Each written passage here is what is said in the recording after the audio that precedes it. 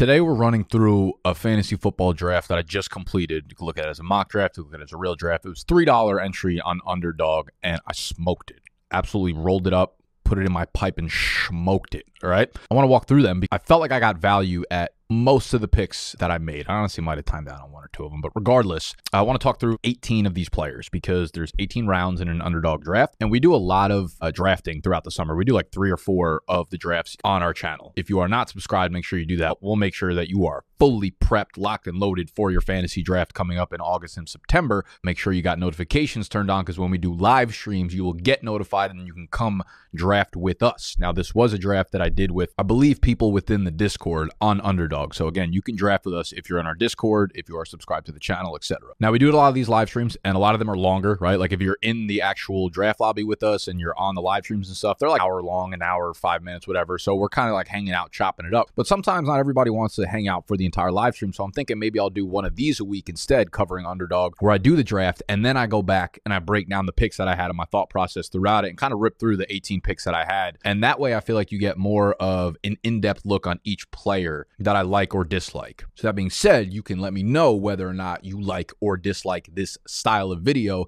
And then we could do one stream within the office with the other guys in the office. We can do one live stream where it's just me. And then I could do one breakdown video if you'd like. Y'all let me know in the comments whether or not you like this style of video. It's going to be quicker pace. I think it'll be much shorter, but hopefully value packed, action packed, shirts tucked packed. Yeah. More importantly, traps flexed packed.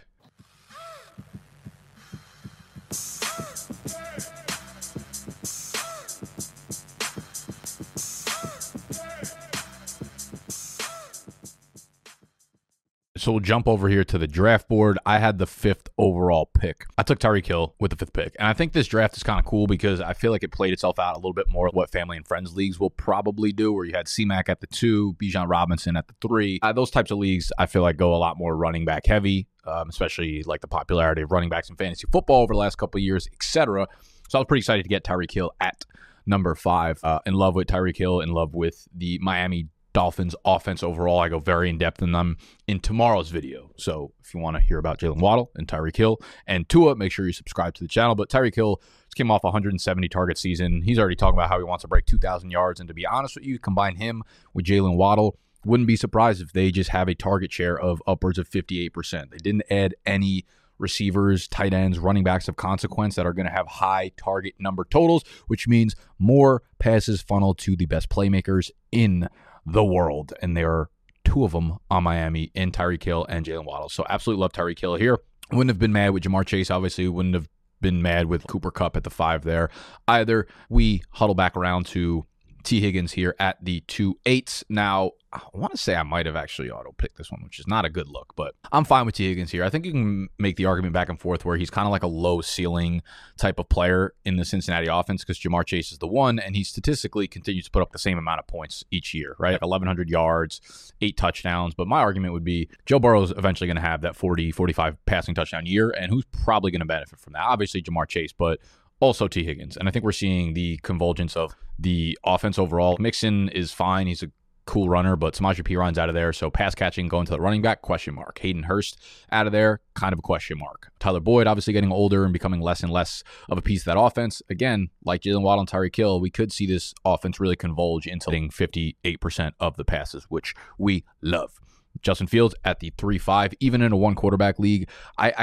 It's crazy to me that you can get Justin Fields here with all the quarterback hype because he's another player that I talk about in tomorrow's video, which are legitimate 5 players that I think will win fantasy leagues this upcoming year. It feels like we're getting to redo Jalen Hurts again this year at a discount, and people are still kind of whiffing on Justin Fields being there. Justin Fields and Lamar Jackson were the only 2 players in fantasy last year at the quarterback position to have multi 40-point fantasy games. From week 6 on, he scored a touchdown and had 60 rushing yards or more in 6 of 10 games. Not or, but and. Justin Fields is going to go nutty this year. Better weapons, DJ Moore, Tyler Scott, etc., and a much better offensive line. Like he did all that last year. Quarterback 5 in points per game with the worst personnel around him. So Justin Fields at the 3 in Underdog drafts right now feels beautiful. I've seen him go later. I've seen him go in the 4th. I've seen him go almost near the turn into the 4th, 5th round. So that is beautiful to me. I'll be taking Justin Fields in 3rd, 4th as much as I possibly can. If you want to draft with us, again, this is on Underdog Fantasy. The link to download the app will be in the description. And if it's your first time playing on there, when you deposit, use promo code EBD. You will be able to, first of all, it'll let us know that we sent you, and you'll probably get into the drafts with me. Secondly, they'll hit you with a 100% deposit match. So if you throw $10 down, use the code, you'll have 20, which means you could do 6 of these drafts over the next month or so, and you'll be super prepared for your fantasy season. Now, at this point, I'm kind of building up a 0 RB roster, right? And I probably need to hit on higher upside or just good running backs that I know will get me points, right? And here I don't really want to go as risky, where I feel like some of the guys in this range are risky. You see DeAndre Swift go around later. Those aren't the guys I'm typically trying to nail when I'm going 0 RB builds, which is contrary to what a lot of people say. I feel like they go wide receiver heavy and then just try to like go high upside swings on running backs. I would rather have safe guys that I know will get me 8 to 10 points a game. And I think Walker's better than that. I think Walker was a phenomenal runner as a rookie. Sure, they bring in Zach Charbonnet, who will get some passing work, who will get some goal line work and whatnot, but I think Walker is still going to end up putting up 11 to 1,200 yards from scrimmage, still have 8 touchdowns, won't have the ceiling of being a top 5 back. We probably thought he could have been without Charbonnet there, but still an offense that's on the rise. It's going to be really, really good, have a ton of scoring opportunities. So even if he's not getting 80% of the goal line work, which I believe he saw every single goal line carry from week 5 on last year, so there's a good chance he still does get a lot of the goal line work. Even if he doesn't, I think there will be enough that you're feeling pretty good about the work that he does get there.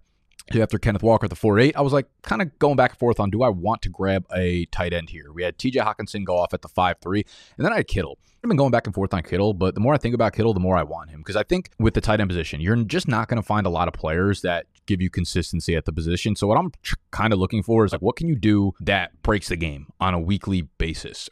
And I was looking at some numbers, and 2 things I took away. In the 7 starts that Brock Purdy had, George Kittle scored 7 touchdowns. So he's a clear red zone weapon there. And that will be great for Kittle if Purdy is the quarterback. Secondly, I look back historically, and since 1970 or 80? Either 1970 or 80, George Kittle has 3 of the highest single game receiving yardage totals for tight ends of the top 9. So since 1980 or 70, I forget fucking which one, whatever, sue me. George Kittle has 3 of the top 9 single game highest receiving yardage totals for tight ends. That is what he offers your team on any given week, and he'll probably get back on there at least once this year. It's kind of like the Justin Fields, where it's like, listen, everyone wants consistency, but at the end of the year, you're happy if the guy ends up as a top 5 guy at the position. You don't pick or choose when the points come, and it's very hard to find consistency at tight end, but we know for damn fucking sure that he's going to put up some balloon-type games. So I'm getting more and more in love with George Kittle because we know just how dominant he is as a player when he stays healthy. So 5th round George Kittle, I really like the fact that you can get a guy with that kind of upside this late in draft. Same thing with Joe Mixon at the 6.8. Like, I'm not in love with the player, and he might fucking very well be absolutely cooked here, but he's the only player out there in Cincinnati in the backfield besides some 5th round day 3 type beats. Joe Mixon's probably going to score another 10 touchdowns here and get 270 carries. So at the end of the 6th round, give me all of that. And these are all paid drafts. You have to pay at least $3 to get into them. So this ADP is not fucking around. There ain't no jokes. It's in a goddamn comedy club out here. People are taking it seriously. So mixing at the 6.8 is something that's, I don't want to say expected, but it can absolutely happen because it just did happen, all right? And it can happen to you if you come draft with us on Underdog. Promo code BDG. I took Deontay Johnson at the 7.5. I just feel like I'm not in love with the passing offense in Pittsburgh, but I still feel like he's the clear number 1 here. And George Pickens went, 8 picks earlier than that. Deontay Johnson's still a fantastic separator. He's still a guy who earns a ton of targets, especially with Pickett, who's not like chucking the ball downfield much. I'm not like overly excited about him. I don't think the ceiling is super high, but I still think he can get 130, 140 targets. And in the 7th round, I'm very much okay with that. Rather would have had Chris Godwin there, who went 1 pick earlier, but I'll take Deontay Johnson at the 7.5. Jahan Dotson, one of the most talented second-year receivers in the league right now at the 8.8. I've been scooping as much Jahan Dotson in the 8th, 9th round as I possibly humanly can. I'm excited for Sam Howell to be the quarterback there, man. And they need other guys to catch passes there. So Jahan Dotson was one of the most impressive rookies last year. Let's not forget, he was the 16th overall pick, all right? And then this next pick's kind of interesting. I took Zach Charbonnet at the 9.5. Now, in best ball, which is what this is, and you can get Zach Charbonnet in the 9th, 10th, 11th round, something absolutely worth looking into. Maybe not pulling the trigger on it, but look through the scope and see how clear the shot is. If one of them gets injured, the other one probably goes immediately into a 3-down workhorse role in a really good offense. Wouldn't put it behind Charbonnet to have standalone value either way in this offense. So this was one of my first draft picks of Zach Charbonnet this offseason, and This kind of feels like I might have timed out on this pick as well, because I probably would have taken Brian Robinson over him. I probably would have taken Rashad Bateman over him, but that's neither here nor here.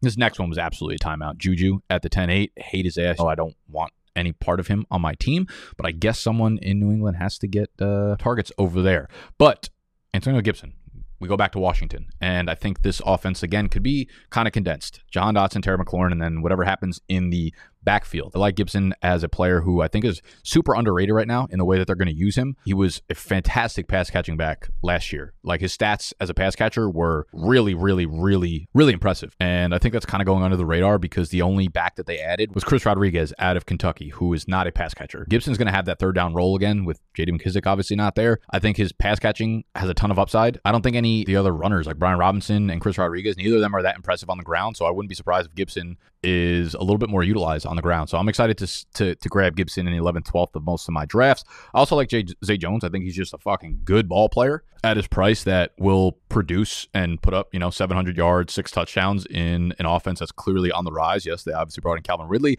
I don't expect Zay Jones to pull up what he did last year, but down here, he's going to get targets. He's going to have a lot of red zone scoring opportunities, and we love to see it. Matt Stafford as my QB2 down here at the 13-5. I feel like he continues to just like fall down draft boards, but he continues to get reports coming out of camp that he looks good. He looks clean. And if him and Cooper Kupp are on the field together, he's going to have plenty of good weeks. So as long as his back doesn't fucking break in half, I'm in on Matt Stafford down here at the 13th, 14th round. He's someone who statistically just continues to put up like huge numbers. Their defense is bad. They're going to have to throw the ball a ton. They're not going to really be able to rely on their run game as it stands right now. So I think Stafford will have high volume to maybe not high efficiency, but you want to give me fucking 48 pass attempts a game? Cool. Matt Stafford's going to rip. Right after him, we have Josh Downs, who's very rarely getting talked about in Indy. We hear about Michael Pittman, we hear about Richardson, Jonathan Taylor, and Alec Pierce. But Josh Downs, I love this kid. I probably could have waited another round to grab him, but we wanted another rookie down here at Tank Bigsby. But Josh Downs is a guy who brings something to the offense as a slot wide receiver, as an explosive playmaker that they don't really have in that offense, because Pittman's like a possession guy. Alec Pierce is a downfield threat. Josh Downs is a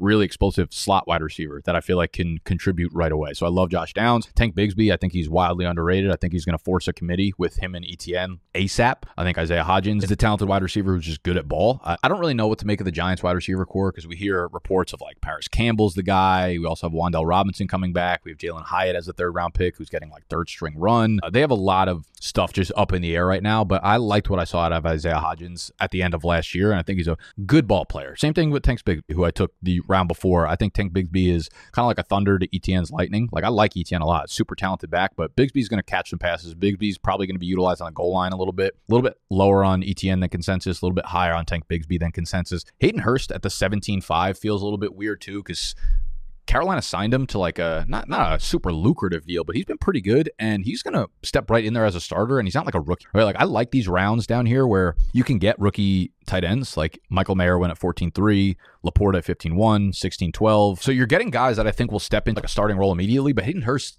is a veteran who will step onto the field and probably be able to produce immediately, right? These other rookies might take 8 weeks to like really get comfortable and produce, but Hayden Hurst down here at 17-5 is the starting tight end in an offense with Bryce Young, the number 1 overall pick, and there's complete targets up for grabs there because they just basically added a bunch of new players, and Mingo and Adam Thielen and Miles Sanders and Bryce Young. There's nothing really concrete there, and Hayden Hurst could lead Carolina in maybe not targets, but he'll be up there. So I like Hayden Hurst. I also like Trey McBride, man. Zach Ertz coming back from the ACL tear. Trey McBride was the first tight end picked in the NFL draft last year, and if they're like in rebuilding mode in Arizona, which it looks like they are, Trey McBride could very much be a part of their future plans. Okay, so they don't have a lot of weapons there either outside of Hollywood Brown, realistically. So I think Trey McBride's going to be pretty involved in this offense. So in these best ball builds, I like to grab 3 tight ends. I like to grab 2 of them late for sure, because I think you get a lot of options of players who will probably step right in and be starters in their offense. So they might not put up big numbers, but you're just looking for a little something, you know? So that's the team. We'll run through it real quick. Tyreek Hill, T. Higgins, Justin Fields, Kenneth Walker, George Kittle, Joe Mixon, Deontay Johnson, Jahan Dotson, Zach Charbonnet, Juju Smith-Schuster, Antonio Gibson, Zay Jones, Matt Stafford, Josh Downs, Tank Bigsby, Isaiah Hodgins, Hayden Hurst, Trey McBrizzy. We are always drafting on Underdog. It's the best platform to use, bar none, hands down, hands tied, locked up, bedpost, fucking type beat. Underdog. Get on there. Use promo code BDG. These are all half PPR leagues, how I play all my home leagues. But more importantly, you could draft with us, and you could be in the live stream. So go sign up on Underdog with our code. Subscribe to the channel if you're new. and turn notifications on so you know when we go live for the streams. And let me know if you like this style of video or you like the longer ones better. I'll still be doing both kinds of them, but I'd like to know if you want me to mix stuff like this into it. All right. I love you. I'm out of here.